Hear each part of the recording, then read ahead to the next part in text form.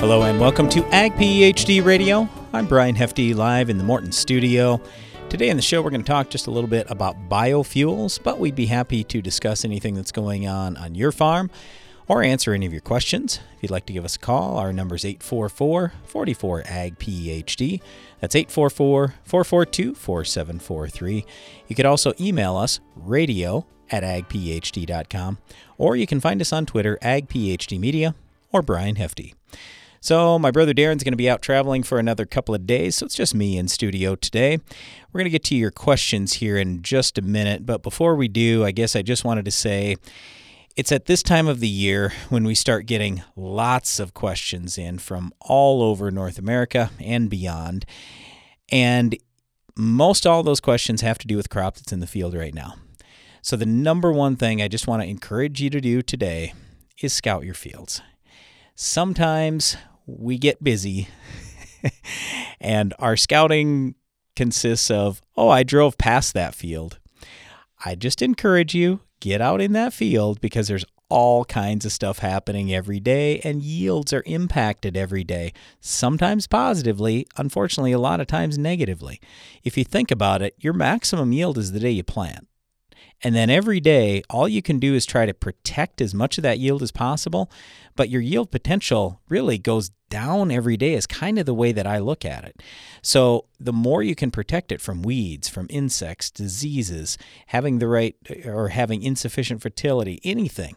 I just really encourage you, scout your fields and scout them often. Also, scout them from end to end, because this is another thing that's real common. And our dad used to talk about this growing up. He's like, yeah, just look at this one neighbor here. The front side of his field always looks clean and it looks nice. The back side, they don't care. They don't walk it for weeds.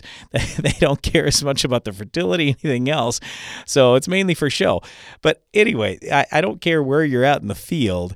You can have insects, weeds, diseases, have fertility issues, and you see what the crop prices are today. There's just tremendous incentive to raise a few more bushels. So anyway, scout your fields. That's my number one message for the day. All right, so we are going to get to biofuels and talk about that a little bit later in the show, but right now, let's get to the Ag PhD mailbag. It's the mailbag! All right, this first question comes from Andrew. He says, if I'm growing tomatoes and I want to add calcium, how would I do that without raising the soil pH? Could I treat in his case, he says, calcium carbonate with vinegar and then add it to the plant soil?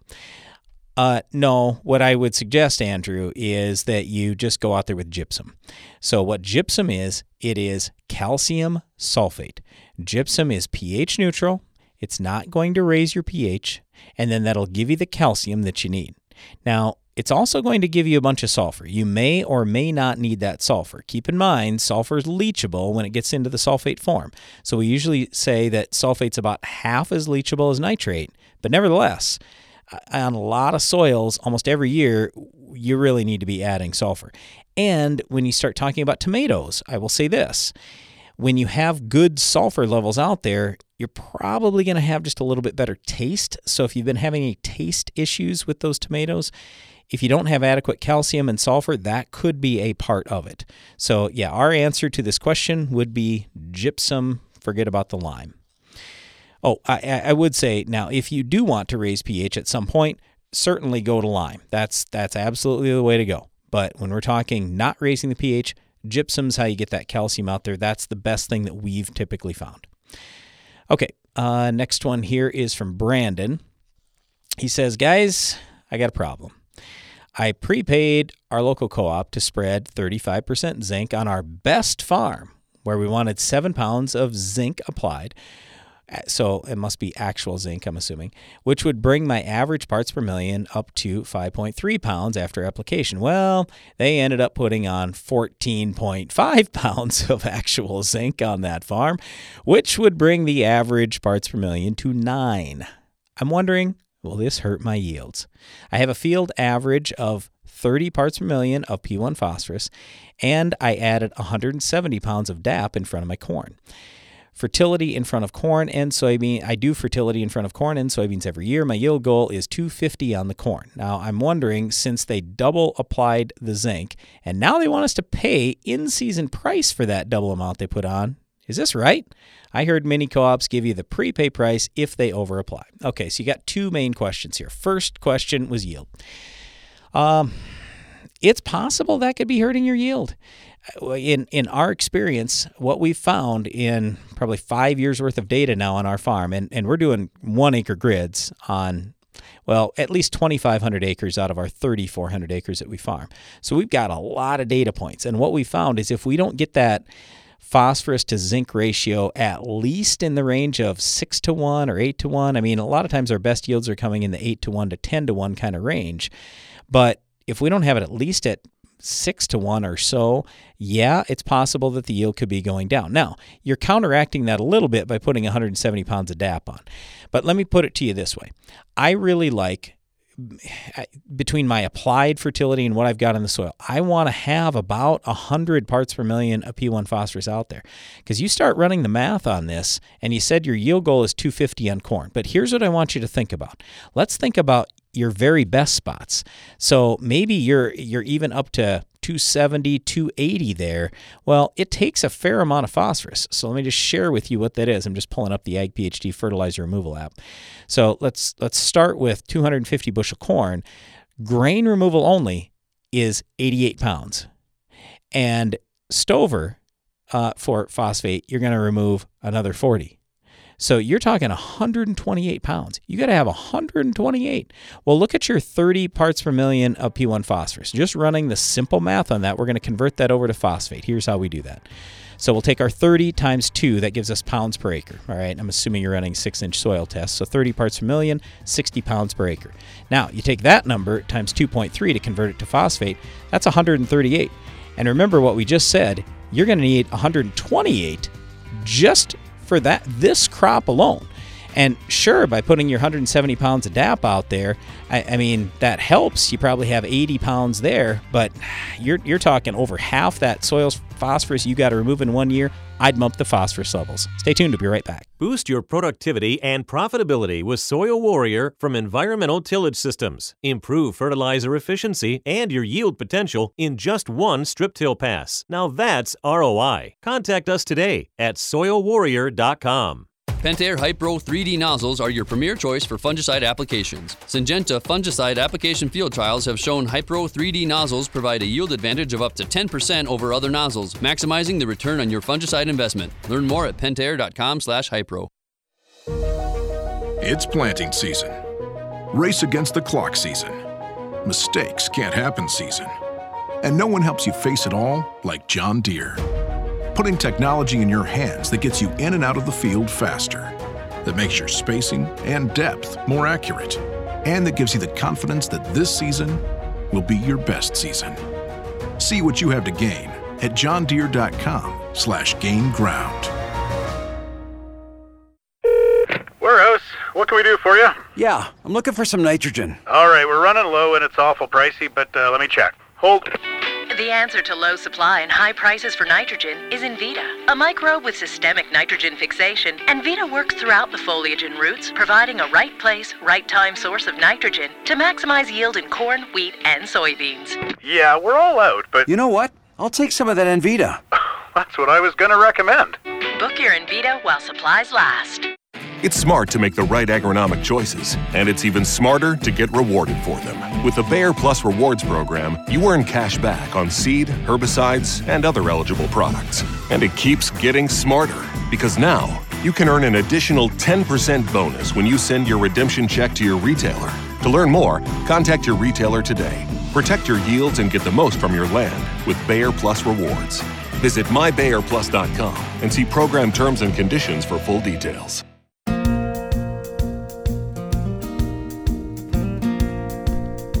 Welcome back to Ag PhD Radio. Brian Hefty here, live in the Morton studio. Right before the break, I was answering a question from Brandon, and I only got to half of his question. We talked about the zinc level and having that up to 9 parts per million, I'm not like super worried about that. Just make sure you're putting plenty of phosphorus out there. But the last part of that question was, or his second question was on the price. So honestly, in a lot of cases, yes, people who over-apply, so it's their mistake, they'll usually give you maybe not the prepay price, but at least a better price than what in-season would be. So I just work with them with the understanding that, look, I mean, I'm sure that they didn't intend to do that. I'm sure they just had an operator who made a mistake. And legitimately, costs have gone up on fertilizer. So I'm just trying to say I wouldn't give them too hard a time because you did gain something by having that zinc out there. The zinc isn't going anywhere. It's going to stay in your field for years. You're going to get to use it. So you're getting a lot of good out of it too. So I'm not trying to defend the co-op or anything. I'm just trying to say I'd be reasonable, give them at least a little bit of grace and try to work with them because chances are you're going to want to be working with them for many years to come. And if you give them too hard a time, well, then they're probably going to give you an extra hard time the next time something goes wrong in the other direction. So anyway, today we are talking about biofuels on the show, and I'm super happy to be joined now by our friend Mark Roush. He's with the Auto Channel, and Mark, I just got to tell you, I get your emails and I read stuff from you on a fairly regular basis about ethanol and biofuels. I really appreciate it, and the floor is yours here, so we can talk about whatever and go whatever direction you would like to today, because you're the expert on this topic.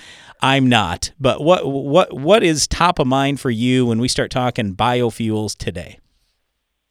Well, thank you very much for those nice things that you said, and I always am excited and happy to speak with you and to be addressing your audience as well, by the way. I think the big buzz, of course, right now is the E15 move, that suddenly E15 is going to be available and that everybody's freaking out about it. There have been all these stories in the press about E15 and how it's going to cause more smog and basically it's the reenactment of everything that's gone on in the last 20 years about how E10 was going to destroy the world and now E15 is going to destroy the world, and how nobody is going to, when they pull up to a service station, to filling pumps, that they're not going to understand what the labels say and all those kinds of things, right? Yeah. And it's just all so silly. And what occurred to me this morning was that this whole thing about the low-level ozone is really just the modern, or I should say, it's today's blend wall argument. Going back 10 years ago, 8 years ago, 15 years ago, there was this thing about that there's a blend wall, that meaning that when you look at the cars that are on the road, that cars and trucks cannot safely use anything more than E10. And that based upon the number of cars and how much fuel is used over the course of the year, that we can only use X amount of gallons of ethanol, and we are already there. So we're at that blend wall. Well, of course, anyone that knew anything about the subject knew that the E10 blend wall is nonsense, that any vehicle can use far more than E10. Right. So it really was nonsense. And as we at the Auto Channel talked about this, as you and your brother talked about this, and some of the advocacy groups talked about this, and some of the other very good, great advocates for ethanol talked about this, we all said, what are you talking about? Any car can use E15, E20, E25, E30, and so on. Yep. So there is no blend wall. Well, the same. So that was the blend wall argument.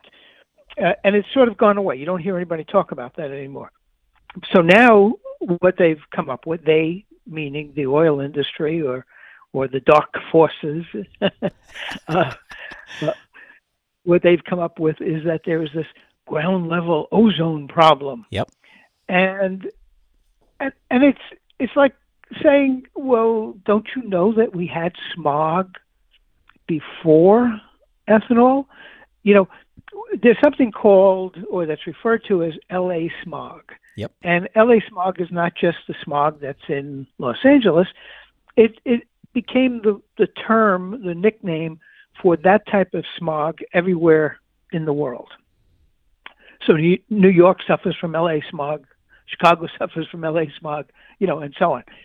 Well, what everybody seems to have forgotten, all these people who are coming forward with these arguments, is that this LA smog started to form in the 1930s and 40s, or started to become a real problem in the 1930s and 40s and 50s and 60s, and then it became acid rain was a result of that, right? And so we had all this, but we weren't using ethanol in those days. We were just using gasoline. So yeah. So talk to us just a little bit about this smog argument, because the way I've always understood ethanol, it's clean burning. So what are we worried about the whole smog thing for? If we can pull gasoline out and insert ethanol, we should have cleaner air, not dirtier air, right? Right. Well, there's an abnormality that exists in which if you burn what they talk about on these burning charts is that at about E10, you get more of this. That E10 will evaporate faster than gasoline. Gasoline evaporates faster than ethanol. However, E10 seems to evaporate slightly faster than gasoline. Okay. But as you add more ethanol, it actually drops back down. And if you get to the level of E20, E25, E30, you are now below the level, this evaporation level of the vapors, right? Okay. Of the Reid vapor pressure chart. I should have said before, the Reid vapor chart. So they're latching onto that to say that, because of this slight abnormality that E10, E11, E12 evaporates faster than gasoline by itself, that's creating the problem. But again, through all the years of the development, as we've seen, or the worsening of smog in cities, there was no use of ethanol.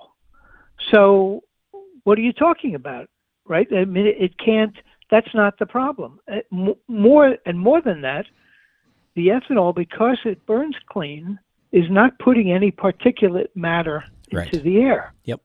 And it's the particulate matter that is the problem. Mm-hmm. Right? And it's the benzene. I had some guy the other day write to me and say that as ethanol burns in an engine, it releases benzene. And of course it made me laugh. Right. Because, like you're laughing, because there is no benzene in ethanol. No, but there is in gasoline. Right. And so, and they seem to have forgotten that. And of course, I then, had this situation fairly recently with a state senator in Maine who told me how very proud she was to have been able to help expand the use of E0 gasoline instead of E10. Now, I mean, that's basically poison. That's there's nothing good about it. It's all poison. It's funny when you talk about that. I often bring up to people that want to support gasoline. I'm like, okay, whether you're using E10, E30, or E100, or well, not E100, but E0, are you wearing personal protective equipment? Because if you're not, then you are exposing yourself to all the things that are in gasoline. We're talking to Mark Roush here. Mark, hang on with us. We just got a quick break. We'll be right back and talk more biofuels. Stay tuned.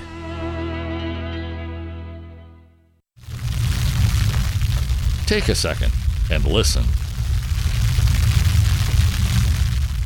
You hear that? That's the sound of your roots growing where they've never gone before. there are additional nutrients and water in your soil, hidden in tough-to-reach spaces. With Myco-Apply Endoprime, hyphae attach to the root hairs to reach small areas inaccessible to big roots, even some that are tied up in the soil. Applied in furrow at planting, Myco-Apply Endoprime uses four unique species of mycorrhizal fungi to go where roots can't. Unlock the potential of your corn crop with Myco-Apply Endoprime, and by nurturing your soil today, you're helping to ensure future harvest will be just as bountiful. For more information, talk to your local retailer or visit valent.com/endoprime. Always read and follow label instructions.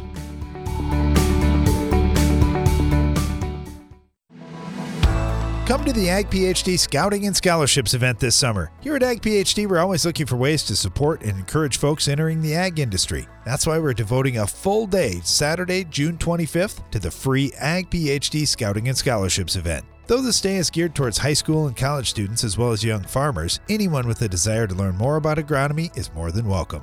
Our hands-on sessions in the field will include a comprehensive guide to scouting, ways to improve soil and crop health, the role of natural microbes in farming, and how to best collect and manage on-farm data. Plus, we're giving away tens of thousands of dollars in scholarships to eligible attendees. So whether you're a college student or just want some good agronomy information, this is one event you won't want to miss. It's the Ag PhD Scouting and Scholarships Day, Saturday, June 25th on the Hefty Farm near Baltic, South Dakota. Learn more and register at agphd.com.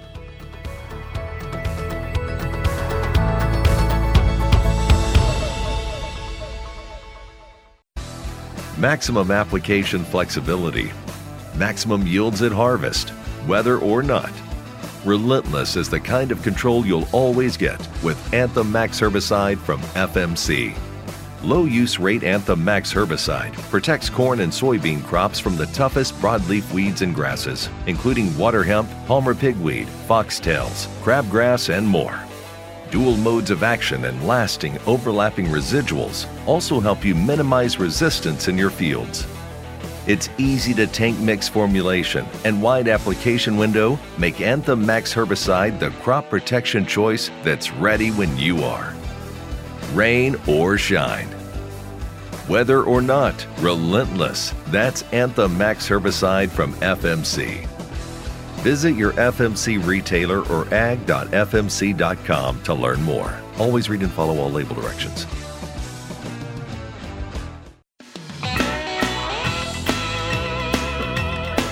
Thanks for listening today to Ag PhD Radio. I'm Brian Hefty. We're broadcasting from the Morton studio today. And right before the break, we were visiting with Mark Roush. He is with the Auto Channel. You can check out his work there at the Auto Channel. But Mark, we were talking about ethanol, and you had brought up something right away when you said this E15 move, and a lot of people are freaking out. I assume you mean by that they're freaking out because they're worried it's going to hurt their vehicles, or what is making them freak out? Well, of course, any argument against ethanol has to start with people coming up with the same old silliness about how it's going to hurt an engine, how it's going to eat the plastic, eat the rubber, eat the metals, and so on. Ethanol doesn't do any of that. Ethanol is compatible with more types of rubber, metal, and plastics than gasoline and aromatics. So it actually is less corrosive, not more corrosive. So we have to get past the engine damaging nonsense. Firstly, second thing to go back is this conversation about that the ethanol is causing low level ozone, which is causing the smog, or what is referred to as LA smog. Yep. And so again, it's the theory is that because it evaporates faster, it causes more of this vapor to get into the air and to cause the smog. But the biggest problem of smog, and certainly in the development of what then became known as acid rain, is the chemicals that come from gasoline, not from ethanol. And during the days that we were hearing so much about acid rain, we weren't using ethanol in the fuel. So it certainly wasn't ethanol that was causing it. Right. Okay. So the funny part about all of this is that in the tests that were done by the government labs and then by the EPA when they 12 years ago issued their statements that E15 was going to be okay and we're going to, we could use that. They had tested E20 as well as E15, but in their press releases they didn't come out and say, hey, E20 is okay. They only said E15, and their rationale for doing that, and the reason I know this is because I asked this question during the press conference, and the rationale is that they weren't requested to test E20, they were requested only to test E15. And so they're only issuing information about E15. But in doing the test, they knew going into it, the government labs, that they should test a range, right? They should not just test E15, but a little higher, a little lower, and so on, in order to get control test. And so the E20 was just as good. Okay, so the reason I bring up E20 is that by the time you get to E20, actually by the time you get past E15, this little anomaly of where the blend will evaporate faster than the gasoline. But as you pass E15, it goes back the other way. And so by E20, there is not this issue. And so really, at this point, and particularly because we're now, a decade after the EPA came out with this ruling, we should really be talking about E20 at this point, at the barest minimum, not E15. So we should be talking about that E20 is now going to be available year round, or E25 or E30, because what everybody chooses to not talk about is that in Brazil they've been using in excess of E15 since 1978, actually since 1977.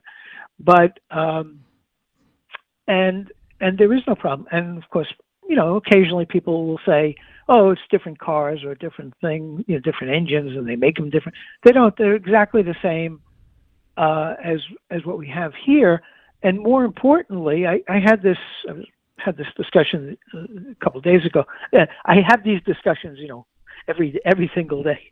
So, so it's really compression ratio why you can't run, let's say, E85 in a normal car, right? It's not so much a compression ratio as that there's three aspects. There's a timing aspect, spark timing. Yeah. There's the fuel injector, right? It has to be a little bit different. Yep. And then the piston stroke length, in order to be optimized, should be a little bit different. But actually, you can take any vehicle that has fuel injectors right now, which is anything in the last 20 years, and if it has an onboard computer, which almost all of these vehicles have, you can adjust the software so that the software recognizes the E85, and therefore any car will run on E85. Right. Right. And the other thing that'll happen if you take a car like I've talked about this on your show before and elsewhere. For a number of years, I owned a non-flex fuel Ford Taurus. Yep. I purchased it specifically to do long-term testing on ethanol blends, and I would do a lot of splash blending of my own, in order to emulate an E30, E40, E50 kind of blends. Yep. And I went up as high as using one day. I filled the tank. I was almost at empty, and I filled it completely with E85. The vehicle ran a little rough. It ran, started, right, fine, and it ran a little rough compared to normal. So, after I burned a few gallons of fuel, I went back and I put some E10 back in it, and so it brought the overall average down, and then the vehicle ran fine. And and as I've talked about and written about, it's in my book, I show the smog test that my vehicle took, in which they look at, you know, the particulate matter that gets sent up into the air, and they had to run the test twice because they thought something was wrong with the machine when they did it the first time. Yep. And the reason for that is because it was registering no particulate matter in any of the three categories. And you know, the guy said, well, you know, I said, I knew why, because I had been running high-level blends. I was running in a non-flex fuel car. I was primarily running it on somewhere around E30, E40, E50. Sure. And so he said to me, you must really keep the car clean. And you could keep the car as clean as you want. That has nothing to do with it. But it was because I was running higher blends. And so then I said to him, I said, no, it's because I'm using ethanol. All right, Mark, we got about 1 minute left. Is there anything you'd like to leave our listeners with here today about biofuels in general? I would much rather have my fuel money go to American farmers than to go to foreign dictators and despots. Well said. All right, we've been talking with Mark Roush. I really encourage you, go to theautochannel.com, check out his work. You could also buy his book, The Ethanol Papers, that was published fairly recently here. And Mark is just a tremendous resource for just talking about biofuels and trying to straighten out some of the nonsense that's out there. So we'll continue discussing biofuels throughout the show today, and we'll give you some more examples of things and talk through a few more things. But anyway, Mark, I just want to thank you a lot for being on the show. We really, really appreciate it, as always, and look forward to seeing more from you and theautochannel.com. Brian, if I could just say one thing. Rather than, I appreciate if anybody actually purchased my book, but they don't need to. They can go online and read it entirely for free online.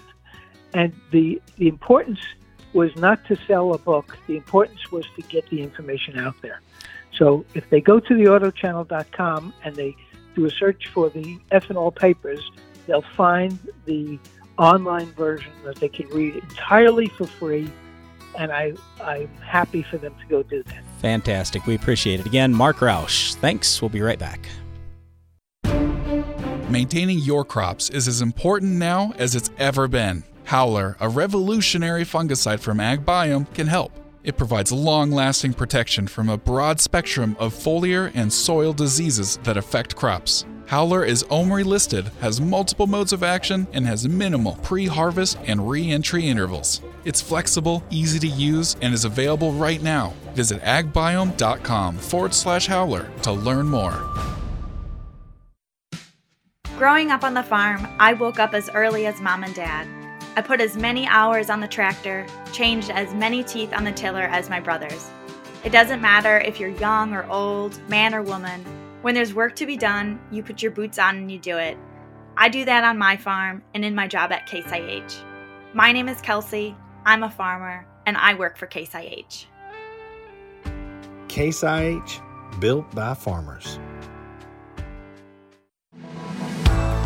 Be sure to attend the 2022 Ag PhD Field Day. I'm Darren Hefty. The Ag PhD Field Day isn't until the last Thursday in July, but we invite you to mark your calendars today for our biggest event ever. Each summer on the last Thursday in July, we invite you to attend the Ag PhD Field Day. The reason we invite farmers from across the country and around the world to our farm each summer is to say thank you.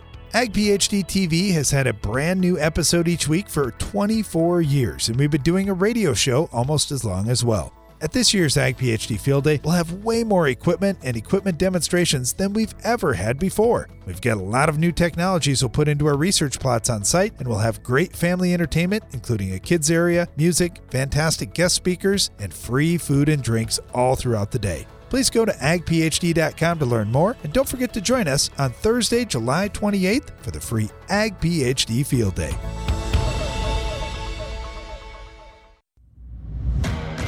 What's new from New Farm? Longbow EC herbicide.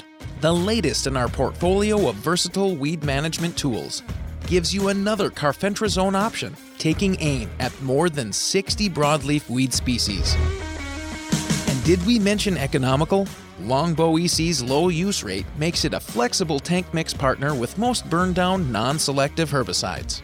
Ask your dealer for Longbow EC, available for fall. It takes balance to be successful in farming, because what you get out of it depends on what you put in, and Corteva Agriscience gets that. Introducing Utrisha N Nutrient Efficiency Optimizer, a biological product that naturally captures nitrogen from the air. It's a sustainable way to add balance to your traditional nitrogen methods and maximize your yield potential. Embrace a balanced approach to nitrogen management this season by visiting Corteva.us.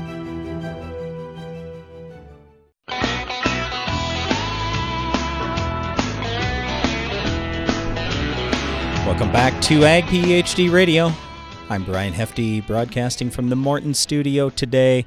We're talking biofuels. If you've got a question for us, you can give us a call at 844-44-AG-PhD. But next on the show, we've got Steve Howell with us. He is with Mark IV Consulting and a senior technical advisor for the National Biodiesel Board and chair of the Biodiesel Task Force. That's a lot of titles there, Steve. So you got a lot of experience with biofuels from the way it sounds. Tell us just a bit about the work that you do. Sure. Glad to do it, Brian. So I've been working in the biodiesel fuel quality and biodiesel standards area since 1994. I chair that ASTM Biodiesel Task Force. So what we've been doing is working kind of behind the scenes over the past 30 years to get all the quality standards and do all the testing to make sure that biodiesel is going to work in the new diesel engines that are out there today and the newer diesel engines that are coming down in the future. So that's kind of been my role, over the last 30 years, and glad to say that it's pretty exciting right now. The fuel quality in our fuel today is really, really high. It's so much better than what it used to be back in the early days when we had a lot of small companies making very small quantities of fuel. Basically, now it's commercial applications, the billions of gallons of fuels in commercial plants, and we are just not really seeing any major issues or problems out there in the field with today's biodiesel. So it's really great to see. Awesome. All right, so how about the RFS volumes for biodiesel that were just announced by EPA? Can you share with us a little bit of information for those who haven't heard about that? And what are your feelings as we move forward with EPA and some of the other government organizations? Yeah, that is certainly one of the hot topics out there. We've been working for years as an industry with EPA to increase the volumes that are required under the federal renewable fuel standard. And we're happy to say that this year we got one of the largest volumes that we've ever had in terms of increases as an industry. Over 330 million gallons more per year are going to be required by EPA. That's a pretty big growth, and we're really excited about that. EPA also denied all the pending small refinery exemptions. So we can be confident that those new volumes put out are going to be the ones that really end up being used, and that's going to be really great for soybean farmers and for our industry moving forward. Right now we're in a fuel shortage. Obviously, everyone knows prices for fuels are high, and the fact that we have biodiesel and renewable diesel out there in the marketplace today, we're about 5% of the overall fuel supply in the United States right now. The fact that that's out there makes fuel about 4% lower in price than it would be if there were no biodiesel or renewable diesel out there. And of course, we're domestically produced, so we think biodiesel and renewable diesel are going to be an increasing part of a domestic future, of a low-carbon future. And EPA's willingness to increase our volumes even in today's economy just shows how important it is to increase domestic increases of fuel here in the United States. You brought up the low-carbon market. Talk to us just about that a little bit more, because I know, like the ethanol plants, for example, they're talking about pumping their CO2 into where they've had oil wells so they can basically sequester that carbon, in effect, down below the ground. How about for a biodiesel plant? Is that necessary, or where do you stand with all that carbon market thing? So that is actually one of the biggest driving forces for the biodiesel, renewable diesel industry today. For our fuel, we're in a little different position than the ethanol. The CO2 in the air grows our plant, and we have about an 80% carbon reduction, just the fact that we use oils and fats as our feedstock. So we're already at 80%. And any more carbon that you can sequester through the biodiesel operation would just be a good thing. So we're already an advanced fuel under all of the various regulatory policies out there. So what that's doing, though, is we're seeing in the carbon markets, we're seeing a big increase in voluntary carbon use. So carbon markets are being, legislated by various states and the federal government to reduce climate change. But what we're seeing is the private companies, the Amazons, the Walmarts, the PepsiCos that have carbon reduction goals. They're saying if we're going to reduce our carbon reduction goals, then we're going to have to reduce the transportation costs for all of our goods. And that's causing the railroads, ocean-going marine shipping, of course, over-the-road trucks to say, hey, we need to reduce our carbon score. And if you put biodiesel for every gallon of biodiesel that you put into a current diesel engine or application, whether it's a railroad or a marine vessel or a semi-truck, that reduces 80% of the carbon from that gallon of fuel. So we are seeing some of those, new markets that weren't there before. And our industry is slated to grow from 3 billion gallons today to 6 billion gallons in 2030. And we're targeting 15 billion gallons for 2050. So a pretty exciting time right now. Okay, but that's still going to be a relatively small percentage of all the diesel fuel that gets used. How high can the percentage be without having any engine issues and that kind of thing? Well, you hit it in the sweet spot of what I do kind of every day in my day job. I work with the engine companies on that, and I work with the fuel standards. So the fact that our fuel quality is so good right now and is so high is really boding well for using higher blends.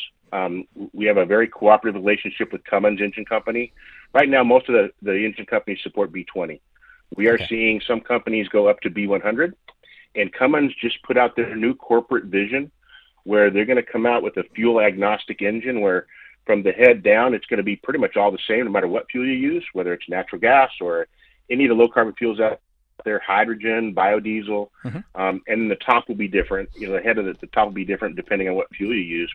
But they put in their corporate vision that they're looking at B40, 50, 60, and then B100 in their engines in the future. So that issue, they're seeing people want to use low carbon. People don't want to stop at B20, which is our common blend today. Yep. They want to go to the higher levels, and the engine companies are now working cooperatively with us to do the research necessary to make sure that we know everything that we need to know there. And fortunately, the quality of our fuel is so good, we may not have to tweak the fuel much more, if at all, to be used in higher blend levels. All we have to do is just make sure we address the cold flow properties and keep the fuel warm, and there's lots of different ways to do that. Can you explain just a little bit when a soybean seed goes into the biodiesel plant, what comes out the other end? Because it's not just biodiesel.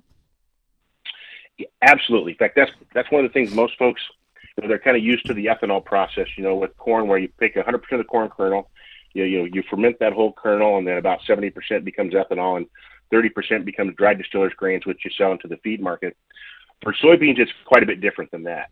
For soybeans, you crush it first. You take the soybean and you turn it into something that looks kind of like peanut butter, and then you extract the oil out of that, and that becomes soybean meal, and that's about 80% of the soybean. So when that soybean goes into a plant, it goes into a crush plant first, and they make mostly soybean meal. The 20% that's left over, the oil, that's what we take into the biodiesel operation, and then we take that into a biodiesel operation. We react it with methanol, usually methanol. We can use ethanol. Someday we may be using ethanol if it becomes cheap enough and cost effective enough for production. Right now, methanol is a lot cheaper, so we use methanol. But it's basically a one-for-one transformation from a gallon of soybean oil makes a gallon of biodiesel, and that's basically how we make the biodiesel. So it's a lot different for soybeans and turning it into biodiesel than it is on the ethanol side, and that's one of the reasons why our carbon score is so high, is we just use that high BTU content oil, in our production. Steve, we got about a minute left. Anything you want to leave our listeners with today, talking about biofuels, biodiesel, any of the stuff you work with? Yeah, I think probably the biggest thing is, we're seeing everybody today try to reduce carbon. We're seeing the big companies reduce carbon. We're seeing governments trying to reduce carbon. And we're starting to see that impact the food market. So we're starting to see farmers are starting to look at, hey, how can we reduce carbon on our farm? How can we sequester carbon? how can we improve our farming practices so we can capture some of that carbon credit? Well, using biodiesel in your equipment is one way you can reduce the overall carbon footprint of the farming that you do. So the quality of the biodiesel is so much better than it was, 15 years ago. We had a lot of farmers try the fuel 15 years ago. Some had some cold flow issues, some had some other issues. And basically, we're not like your father's Oldsmobile anymore. Our fuel is very high quality, high production. We're not the Samsung 7 that blew up on airplanes. We're like an iPhone 12 or an iPhone 13 or 14 or 15.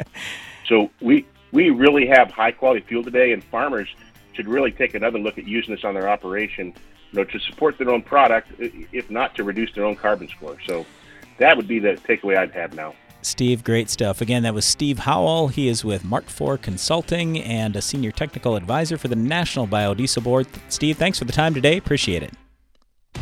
With superior materials, craftsmanship, and best-in-class warranty, a Morton machine storage or workshop is built to stand the test of time. To learn how we can help you expand your farm operation, visit mortonbuildings.com. Get an extra semi-load out of your grain bin. The End Zone from Farm Shop MFG can increase your stored beans moisture from 10 to 13%. On a 20,000 bushel bin, that's a free extra semi-load. Visit farmshopmfg.com for more. At Corteva Agriscience, we want to keep farms healthy and productive, today and tomorrow. That's why we're investing in a robust pipeline of naturally derived biologicals. Meet Utrisha N Nutrient Efficiency Optimizer. It's a sustainable nitrogen fixation product that facilitates crop growth and optimizes yield potential. With the fluctuation in fertilizer prices, Utrisha N is a reliable solution. It can be used alongside your traditional nitrogen program to enhance your ROI this year. For more information, visit corteva.us. Come to the Ag PhD Scouting and Scholarships event this summer. Here at Ag PhD, we're always looking for ways to support and encourage folks entering the ag industry. That's why we're devoting a full day, Saturday, June 25th, to the free Ag PhD Scouting and Scholarships event. Though this day is geared towards high school and college students as well as young farmers, anyone with a desire to learn more about agronomy is more than welcome. Our hands-on sessions in the field will include a comprehensive guide to scouting, ways to improve soil and crop health, the role of natural microbes in farming, and how to best collect and manage on-farm data. Plus, we're giving away tens of thousands of dollars in scholarships to eligible attendees. So whether you're a college student or just want some good agronomy information, this is one event you won't want to miss. It's the Ag PhD Scouting and Scholarships Day, Saturday, June 25th on the Hefty Farm near Baltic, South Dakota. Learn more and register at agphd.com.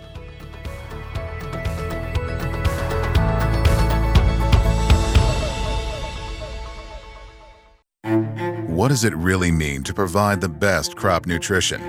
With AgroLiquid, it means getting a one-of-a-kind approach, one that caters to your specific agronomic needs. You're getting experts who will work with you to create a program unique to your operation, all while accounting for the quality of your soil and the products you're already using. It's not just a product, it's peace of mind, knowing we've thought of everything. That's the AgroLiquid way. Apply less, expect more. Find a retailer at agroliquid.com. Compromise is nice if you're at the playground or scouring yard sales. But farmers know better that middle grounds have no winner. That's why there's Revitec fungicide, fast-acting and long-lasting, preventative and curative, disease control and stress reduction. So leave the settling to little Tommy at the seesaw, an old bargain bill, and take your full prize in yields with Revitec fungicide for uncompromised performance. Always read and follow label directions.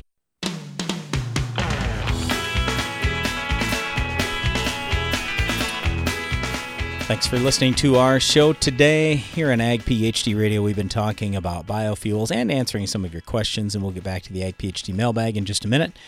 Before we do that, I just wanted to share with you one thing that we hadn't really covered yet today in this biofuel discussion. We did maybe just a little bit with Steve Howell that we just had on the show, but there's a lot of talk about food versus fuel. And so I bring up corn all the time because that's the thing. I mean, all of our grain corn we have on our own farm goes to ethanol. So let me just share this with you real quick. When they have a corn kernel, roughly 1/3 of it is going to go to ethanol. 1/3 of it's going to go to dried distiller's grain, and 1/3 of it's going to go to carbon dioxide. And this is the reason why they want to have this carbon dioxide pipeline, so they can store a lot of that down in the ground, because there isn't enough consumption of let's say pop or anything that's got carbonation in it. That's where a lot of the CO2 has gone in the past. But as there's more ethanol production, there's more CO2 produced than what we need for any of the carbonated beverages that are out there. So that's where it comes back to this whole low carbon versus high carbon score for an ethanol plant. But anyway, when we start talking about what's actually going into that dried distiller's grain, so I said roughly 1/3 of that corn kernel goes to that. Well, all the nutrients are in there. The only thing that they're pulling out for the ethanol is starch. That's it. They take the starch out. Well, if you want to replace starch, we got all kinds of starch laying on top of fields in the fall after harvest. You can just take your stalks, bale those up, and hey, here's a whole bunch more starch. But if you want the nutrients, then that's what's going all into the dried distiller's grain anyway. So I don't really look at it as food versus fuel. I look at it as food and fuel. And the thing that I do like the best about the biofuels is we are producing them here in North America, and we don't have to go way overseas to get oil, and then we got to defend the oil and all this other stuff. So I guess when I look at biofuels, I look at clean burning, much lower carbon, way safer for the environment. Because like ethanol, for example, pure ethanol is simply pure alcohol. So you can drink pure alcohol, obviously. Now, ethanol, they will denature it. So they'll put something in there so you can't drink it. Makes a lot of people sad that they do that. But anyway, the point is it's still very, very, very clean, other than the tiny little bit of stuff they throw in to denature it so people can't drink it. Anyway, we are big proponents of biofuels. It helps farmers. It helps our countries. And it's way safer for the environment when you look at the things that are actually in gasoline and diesel. It's not good. The two biggest things I always talk to people about in gasoline are benzene and xylene. Xylene's horrible for you. Look it up someday. Benzene is a proven cancer causer. And people talk all the time about pesticides and, I'm so worried about Roundup causing cancer. It's like Roundup's a proven non-cancer causer. And yet people will pump their own gas every day without wearing personal protective equipment. And I'm like, there's a complete disconnect here. So you're worried about Roundup that you never even come in contact with, and yet you've got something that's a proven cancer causer over here that you're pumping into your car every single day, and you're not worried about that at all? I don't get it. All right. So anyway, if you've got any other questions, anything else you want to talk about with biofuels or anything else, give us a call, 844-44-AG-PHD. Going to jump right back into the Ag PhD mailbag. The next question here comes from Lee and Loretta, and they're asking, how can voles be eradicated? So if you aren't familiar with voles, they look like a mouse with a longer snout. And I would just say, when we talk about moles, that's something different. They're a much bigger rodent. With moles, we like getting rid of their food, which is usually grubs. So kill the grubs, the moles leave. Well, with voles, they're herbivores. They're not going to eat grubs or anything like that. They're going to eat plants. So it's a little bit different, and it's a little harder to remove the voles. So what a lot of people will talk about is removing vegetation. Now, if they're in your lawn, you're obviously not going to do that. They'll also talk about protecting young trees, because voles like to eat on the trunks of young trees. So if you protect them, then they won't have that food source, at least. You can certainly use live traps. You can use repellents like castor oil or something like that. And worst case scenario, could you use poisons? Well, sure you can. I always worry about that a lot. And the reason why I worry about that is what happens if your pets or your little kids or anybody gets around those poisons. I'd be real cautious about doing that, and I just know I would not do that on my own farm. All right, next question here. Let's see, I don't have a name, but the question's from Arkansas, asking about conventional soybeans and how to control sickle pod. So sickle pod, and also tea weed, which would be which would be prickly cyta. So sickle pod is one of the toughest weeds that we've got, unfortunately. So that's why a lot of people have gone away from conventional beans where they have sickle pod, and they go to Roundup, Liberty, Extend, or Enlist, so then they can use one of those herbicide options. Any of those would work. But if you're in conventional beans, it's tough. What I would suggest is I'd go Authority MTZ pre-emerge. I'd also add Python to it because that'll really help on the sickle pod, not so much on the tea weed or prickly cyta, but definitely on that sickle pod. So that's what I would do. The other thing that this question had in there is talking about cereal rye, and it was 5 feet tall before they terminated it. All right, look, when you have a cover crop that's that tall and you're going to throw out pre-emerge herbicides, because in this case, in this email, they used Valor, Metribuzin, and Prowl. Some of that is just going to get tied up in that 5 foot tall cereal rye. So I would terminate it first, wait a couple weeks, and then spray my pre-emerge herbicide. And I know it's another trip, but if you want more of that residual herbicide to be in the soil and working on your sickle pod and tea weed, that would be my suggestion. Now, post-emerge for sickle pod, your best bet is Classic, First Rate, Scepter, but it's tough. None of those are very good. The plants would have to be tiny, just tiny. As for the prickly cyta or tea weed in conventional beans, Cobra and Basagran are the best. You certainly could spike in some resource to help the Basagran even more. So that's our answer on that one.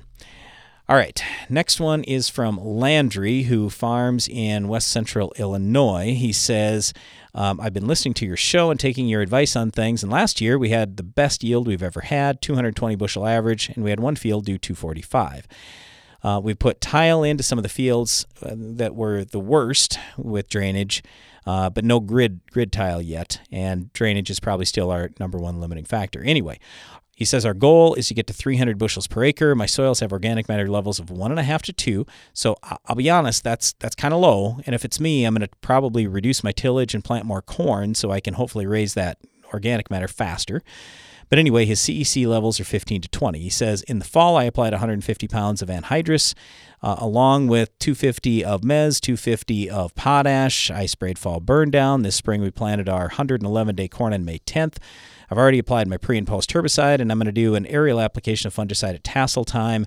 I sent you my tissue tests, and I just wanted to know what... Oh, yeah, and no, I don't have soil tests. He says tissue tests and my herbicide that I used. What do you think of the overall program, and can you get back to me on any recommendations you might have? All right, the first thing I'll say is when you're doing very early season plant tissue testing, you're probably not going to learn much in corn or soybeans. We still do it in corn. We don't in soybeans very early season, but it's about mid-season, when that corn is about waist high to shoulder high. That's a lot of times in our experience where we found the lowest levels of nutrients. So I'd be testing especially at that point. If you want to send us your soil tests, I'd love to see those, and then I can hopefully help you out a little bit more, because these tissue tests, it's so early in the year, I don't know that I'm going to be able to decipher a whole lot there. Other than this, you mentioned several nutrients, but boron and many of the micros were not mentioned. Your boron tissue test levels are really low, and I don't know if your plants will all of a sudden hit boron down in that soil, but I'd be concerned about those micronutrients. In terms of your herbicide program, I would just say, okay, use Caprino, atrazine, and Roundup. And that's fine. I don't have any issue with that. It's just with the Caprino, I question, Caprino is Laudis and Varro, and Varro's an ALS. So I'm just wondering what weeds you're killing with that. Is it necessary to have that Varro in there or not? So if you let me know what you actually are trying to kill for weeds, I can tell you whether or not that's a great recommendation. All right. We hope you've enjoyed our show today. Just talked a little about biofuels and answered your questions. Before we go, just want to say thanks to our production staff. My sister Janelle was running the controls today, and thanks to everybody who called in, our guests. We appreciate that, and thanks to you for listening. Be sure to join us again each weekday for more Ag PhD Radio.